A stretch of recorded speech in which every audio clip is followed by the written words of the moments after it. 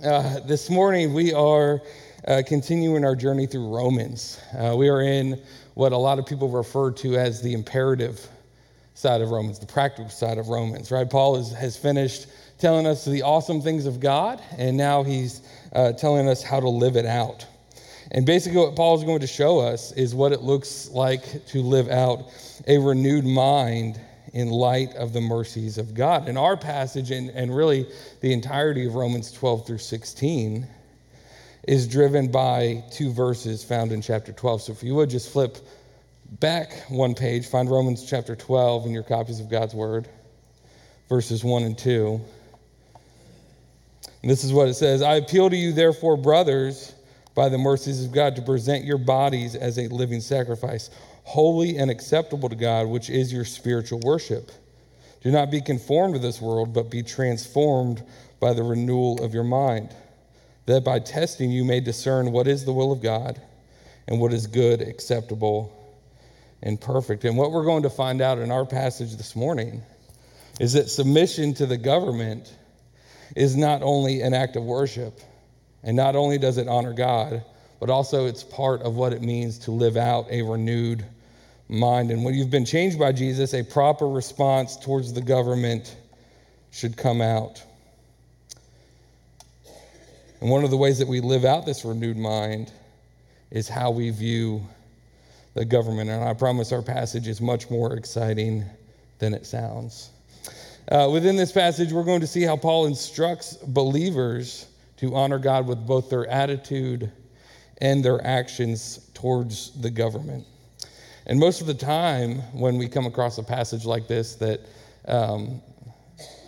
we find difficult to obey and we're uncomfortable with, immediately we start to think of reasons not to obey. We try to wiggle out of it. And Douglas Moo, who wrote one of the best commentary on Romans, said of our passage this morning, he said, it is only a slight exaggeration to say that the history of the interpretation of Romans 13, 1 through 7 is the history of attempts to avoid what seems to be its plain meaning. So what Moo tells us is that throughout church history, what people have done when they come to Romans 13 is they try to wiggle out of it. They try to avoid it. They try to say, well, it means this, but kind of not really. And I'm not going to spend a lot of time talking about the exceptions to this passage. There are some. We'll get to those at the end. I'm not going to spend a lot of time talking about those exceptions because the Apostle Paul does not talk about those exceptions. And I'm going to mention that a few times in my message. Yes, elsewhere in Scripture there are exceptions, and like I said, we'll get to that towards the end. And it's going to be tempting for us to take a look at this passage and want to skew it towards us and apply our ideological preferences and think of all the ways that we feel personally persecuted and wronged. But doing that is a clear violation of this text. On the surface, the meaning behind this passage is clear and plain. We're not going to spend a ton of time exegeting these verses. We will. We're going to spend more time talking about the application and what does it mean for you and me. So rather than trying to wiggle out of this, rather than trying to argue this passage away, my prayer is that we would hear God's word as it is presented. So with that being said, would you please join me in prayer briefly before we jump into our passage? Father, we are thankful for your word. We are thankful for the way that you love us. God, I pray that my words this morning would be heard with grace. God, I pray that the way that I present this passage would be done in truth and in love. Father, help us to hear from you this morning. It's in Jesus' name that we pray. Amen. So if you would take a look at verse 1. He says, let every person be subject to the governing authorities, for there is no authority except from God, and those that exist have been instituted by God. The Apostle Paul tells us, starts out by telling us that every person should be subject to the governing authorities. Well, why is that? because there is no authority except from God, and all authorities in place have been placed there by God. The authorities that exist in your life and in my life are there because God has placed them there. They're an extension of God's authority. They have authority because God gave it to them. And yes, sometimes God gives nations good rulers and bad rulers, and you could make that argument, but the point here is that those who are over you are there because God has placed them there. And there are several authorities that the Bible tells us to be submissive to, but here the Apostle Paul is focusing on governing authorities, and our attitude towards those governing authorities ought to be one of submission. So what does that mean? What does it mean to be in submission to the governing authorities? Well, I think that it's really important to note that Paul uses the word be subject rather than obey. This was intentional. He used the word for submission rather than obey. The word that Paul uses here literally means to arrange things in their proper order, to place things in an orderly manner underneath something else, to recognize that there are authorities that have been placed above you and that you have a place underneath them. The word that the Apostle Paul chose not to use, obey, is a much stronger word in the New Testament. It means to conform, to follow a command, to kowtow to an authority as a subordinate. See, they're not mutually exclusive, but submission is really more of a mindset. It's really more of an attitude that influences your speech, your thoughts, and your actions. Obedience is a part of submission, and we'll get into that a little bit later. But the Apostle Paul is telling us to recognize that those in the government above us, our representatives, our mayors, our senators, our presidents, and so on, are over us because God has placed them there. And ultimately, our response towards those authorities ought to be one of submission. And how we view them is a reflection of how we view God. And we'll talk about that in verse 2. Take a look at verse 2. He says, therefore, whoever resists the authorities resists what God has appointed, and those who resist will incur judgment. So, why should we submit? Why should we be subject to governing authorities? Well, number one, because they are there because God has placed them there. They are an extension of God's authority. And number two, to avoid judgment, to avoid God's wrath. Not only are they placed there by God, but when we resist, when we do not have that attitude of submission towards them, we bring God's judgment on ourselves. Now, some people think that this is the ruler's judgment. It's kind of a both and with an emphasis on God's judgment, and we'll get into that. We'll see that a little bit later. But what Paul is getting at here is that resisting government authority and not being submissive, now hear me clearly, is one of the signs of lostness. It's not an end-all be-all. It's not a grand slam home run of being lost. But it may point to not knowing Jesus, because ultimately the authorities above us are a reflection of God. And we know this because twice already in 2 verses, Paul has tied this command to be submissive to government to God's authority. Not submitting to governing authorities is on the same level as not submitting to God. And the authorities in place have been placed there by God. And it's part of our civic duty, and it's part of obeying the Bible, to recognize that the authorities above us are there because of God and have an attitude of submission towards them. And when we don't, we bring God's judgment on ourselves, and we signal to the rest of the world that our hearts may not be in a good place. Take a look at verse 3. It gives us another reason. Verses 3 and 4. For rulers are not a terror to good conduct, but to bad. Would you have no fear of the one who is in authority? Then do what is good, and you will receive his approval. For he is God's servant, that's important to note, for your good. But if you do wrong, be afraid, for he does not bear the sword in vain. For he is the servant of God, that's important, an avenger who carries out God's wrath on the wrongdoer. And here Paul is telling us that it's not hard to be in submission to the government, it's not hard. For the most part, and hear me out here, for the most part, throughout history, even really evil, bad governments have had some sense of rewarding good and punishing evil. Yes, there are exceptions, and I'm sure that you could list them off for me right now. I get that. But generally speaking, for the most part, this is how things work. Governing authorities reflect God's providential ordering here in the world for our good and for his glory. This is how governments are supposed to act. And we'll get into a little bit later what happens when they don't act this way. But governments are meant to reflect God here on earth. And we are called to submit as though we're submitting to God, because government, flaws and all, as bad as it may be sometimes, is infinitely worse than the alternative of chaos and anarchy. And these are instructions to Christians, to believers, to people who have already met Jesus.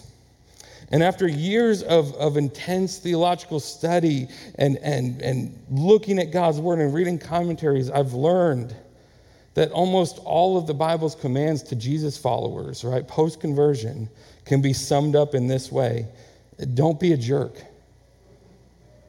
That's really what the Bible tells us. When you come to meet Jesus, your instructions after that are don't be dumb and don't be a jerk, more or less. And that's what the Apostle Paul is telling us, is if you're living the life that you're called to live and you live in line with the gospel, we can expect not only a life without fear, but also the approval and praise of rulers. And we've seen this in the Bible where the people of God have good conduct and they're able to influence ruling authorities. And once again, the Apostle Paul does not put qualifiers here. It's not our job to hand down judgments onto governments. It's not our job to judge them in the final hour. That's God's job. He will judge them. He will hand down his ruling. Our role right now is to submit through the lens of Scripture. And we may not like it, but the people in place above us are serving God's purposes. And we can trust that God has a plan in place for those purposes, even when we don't understand. Take a look at verse 5. He says, therefore, one must be in subjection, not only to avoid God's wrath, but also for the sake of conscience. And this verse is immensely important to Paul's argument. I don't want you to miss what's going on. He's summarizing verses 1 through 4 here. We should be submissive not only because they are there because of God, not only to avoid God's wrath, right? Not only for the praise and approval of rulers, but also for the sake of conscience. Conscience here refers to a believer's knowledge of God's will and purposes. And throughout the New Testament, this idea of conduct, conscience, and witness are all intimately tied together. We know that the way we should behave. We know what's right and wrong. You don't need me up here telling you what's right and wrong. You know the way that we should behave towards the government. And our conduct to a broken world that needs Jesus speaks volumes about the work being done in our hearts by Jesus. And when your attitudes and actions don't reflect submission, you leave a poor witness to the world about the work being done in your heart. Take a look at verses 6 and 7. For because of this, you also pay taxes, for the authorities are ministers of God attending to this very thing. Pay to all what is owed to them, taxes to whom taxes are owed, revenue to whom revenue is owed, respect to whom respect is owed, and honor to whom honor is owed.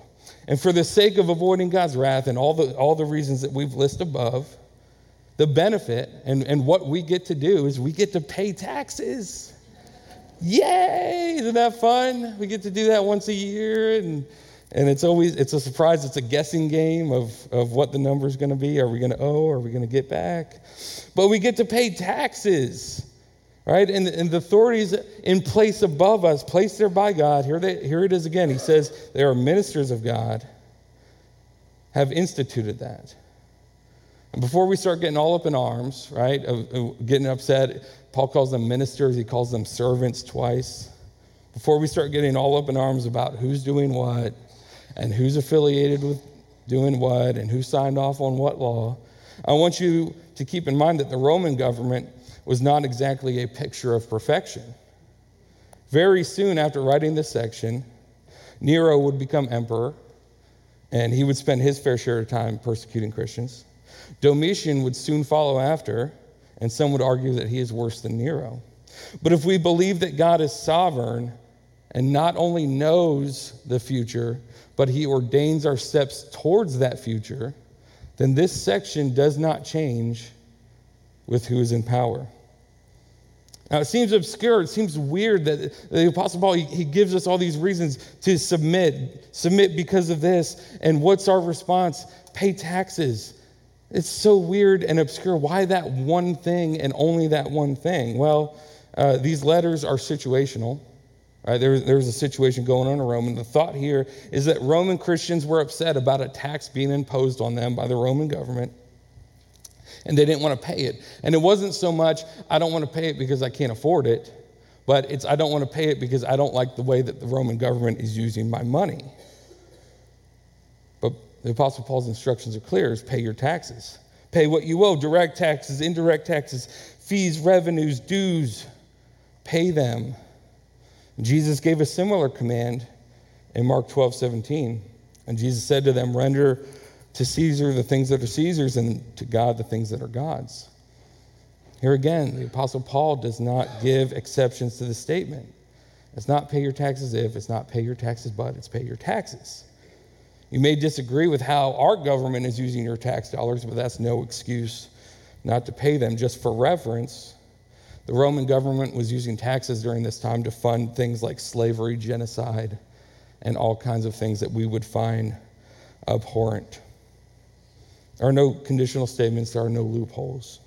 As citizens living in this world, for the sake of conscience, for the sake of your witness to a lost and broken world, fulfill your civic duty.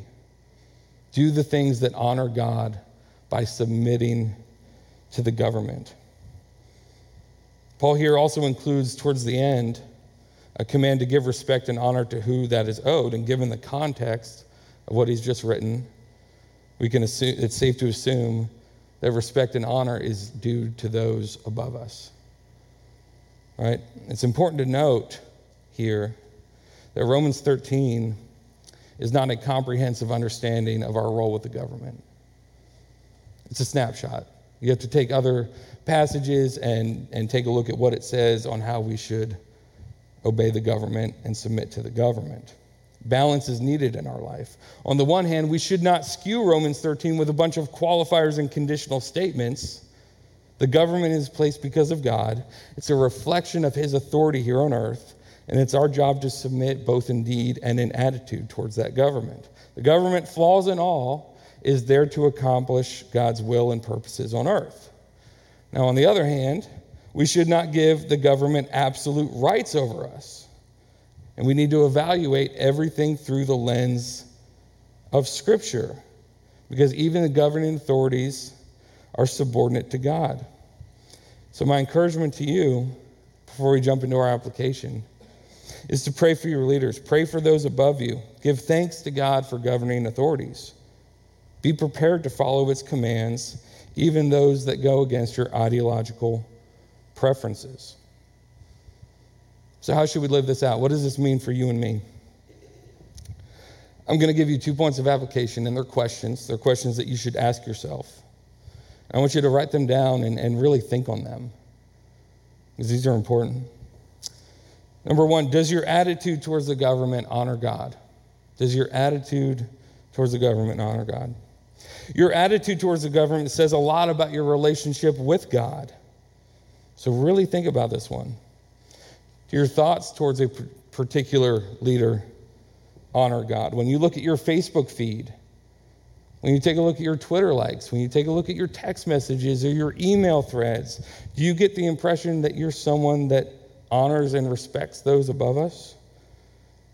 Now, before anyone gets upset at what I'm saying, I'm not talking about whether or not you like them. I'm not talking about whether or not you agree with them, but it's, do you believe that God has placed them there, and will you honor God with your attitude towards that person?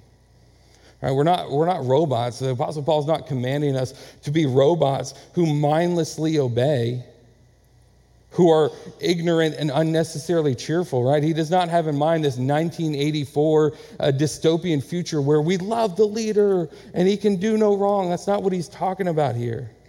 Yes, there is place for criticism, and yes, there is place for complaints. But would you say your general attitude towards those in power is honoring or dishonoring to God? And it's important not to let your personal biases, your social media consumption, or your news media consumption win over what God's word says. And if you're struggling with that, if you have a hard time with that, if you're someone who lets social media affect you in a way that's really, really negative, here's my encouragement to you. It's put down the screen. Turn off your phone. Turn off the TV. Pray for your leaders and spend time in God's word. Because social media, I think, does a lot more harm than it does good. I really, truly believe that. Social media exists to make you mad. I don't know if you knew that. On the Blue Valley Pastor Speak podcast a while back, there was an episode featuring Chris Martin and Pastor Micah Hayes. And Chris Martin works with social media. He's what I would call an expert on social media. And there was some really solid insight on there. There was some really solid advice. But one thing that really stuck with me is that Chris said that social media is a business, and it's in their best interest that you stay engaged with that business. And they found that the best way to get people to stay engaged on social media or on a post or on a topic or on a page is to make them mad. It's to make them, they want you angry, because they found that when you're angry, you're more likely to stay engaged on that topic or post. They put stuff out there that makes you mad, hoping that you'll stick around. So keep that in mind the next time that you're scrolling social media. Does your attitude towards the government honor God? Number 2, do your actions towards the government honor God? Beyond just paying taxes, how else can we submit to governing authorities? Well, in Paul's mind, this submission moves well beyond those in Congress. It moves down to city governments, law enforcement, school officials. If there are any students in this room who are heading off to college soon, it means submitting to your power-hungry RA who is desperate to cling to the smallest bit of authority given to them. For children in this room, it means submitting to parents and teachers. And for everyone in this room, it means obeying God in the mundane, paying your taxes, obeying traffic speed limits, obeying traffic laws. For me, it means not jaywalking across 151st and walking my lazy self down to the crosswalk like a normal person. Those are all forms of worship, and those are things that we should do. We are called to submit to those above us, even when we don't like it. And part of submission is obedience. Part of submission is obedience. Let me give you an example, and this was something that timed out really, really well. It was almost as if someone was ordaining things that were going on in my life. But as I was writing this message, my family and I were dealing with the city of Belton government. You see, along my property, there's a storm drainage way that runs in there, and leading into that storm drainage way is a hill that's very steep. I'm not a mathematician, but I estimate it to be about a 90-degree angle, roughly. It's not really that, but it's really, really steep. You can ask Pastor Jonathan. He came over to help me out with that. But that hill had become overgrown. I didn't know it was my responsibility. It's on the other side of my fence. It was kind of, I thought it was the city's, but they let me know. They said, you need to clear that, or you need to face the penalties given to you. And because of Romans 13, my family and I submitted ourselves to them. We did what every good American would do, and we paid someone to do it for us. We disagreed and we didn't like it, but we submitted out of our reverence to God. Rather than getting upset and yelling and calling them names, we did what we were asked, because what they were asking was not a direct violation of God's word. Sure, we asked questions, we raised objections, we wanted to know more information, but ultimately we submitted out of reverence to God. And because of that, the official who was over our case, she's in code enforcement, which I think might be the second worst job in the history of the world, noted how pleasant we had behaved and how refreshing that was in her line of work. And it's our hope at some point, maybe we can build a relationship with her and share Jesus with her and tell her why we had that attitude. But that's Romans 13 lived out. I don't say that for praise. I don't say that so that you can pat me on the back and say, attaboy. I say that because it timed out really, really well with writing my message. So, is there ever a time that we can disobey the government? This may be a part that some people have been waiting for me to get to. Yes, the Bible absolutely allows for civil disobedience under certain circumstances, and we have examples of both in our Bibles. Number one, we are allowed to disobey the government when the government forbids what God commands. And in Acts, when John and Peter were told to stop sharing the gospel, they responded with disobedience. Number two, we are allowed to disobey the government when the government commands what God forbids. And Daniel, when Shadrach, Meshach, and Abednego were commanded to worship the idol, they responded with disobedience. These aren't the only cases, but they're one of many. And both of these cases that I stated have a couple things in common. Number one, the command from the governing authority was explicitly and directly in violation of God's word. So when can we disobey? When their command explicitly or directly goes against God's word, not personal preferences. And also in both cases, they disobeyed, but they also accepted the consequences of their actions. They knew that the authorities above them had been placed there by God. They obeyed God, but they accepted their punishments. And that's where submission and obedience work well together. Civil disobedience is always done with the right heart and a right attitude. So my encouragement to you is to pray for your leaders and submit to them when it does not directly conflict with God's word. This passage in Romans is difficult. It's not difficult to understand, but it's something that sometimes is difficult to follow. As citizens on earth, we are called to submit to those above us. All authorities, no exceptions. We are called to honor and respect those above us, regardless of political affiliation, beliefs, race, gender, and so on. We are called to pray for those above us. Now, this passage has certain assumptions tied to it. Going back to Romans 12, this is a passage for believers. This is instruction to people who know Jesus. Yes, unbelievers are called to submit. But if you're an unbeliever in this room, my encouragement to you is to submit and obey the ultimate and the best authority in the Lord Jesus Christ. If you have never experienced the life-changing grace that Jesus Christ offers and made him Lord of your life, I want to invite you to have a conversation with us this morning. No strings attached, easy conversation, no pressure. We'll have elders up here, we'll have staff members, we'll have church members that would love to just have a conversation with you about what they have experienced with Jesus in their lives. So church, my prayer is that you have heard these words with grace. Would you join me in prayer, please?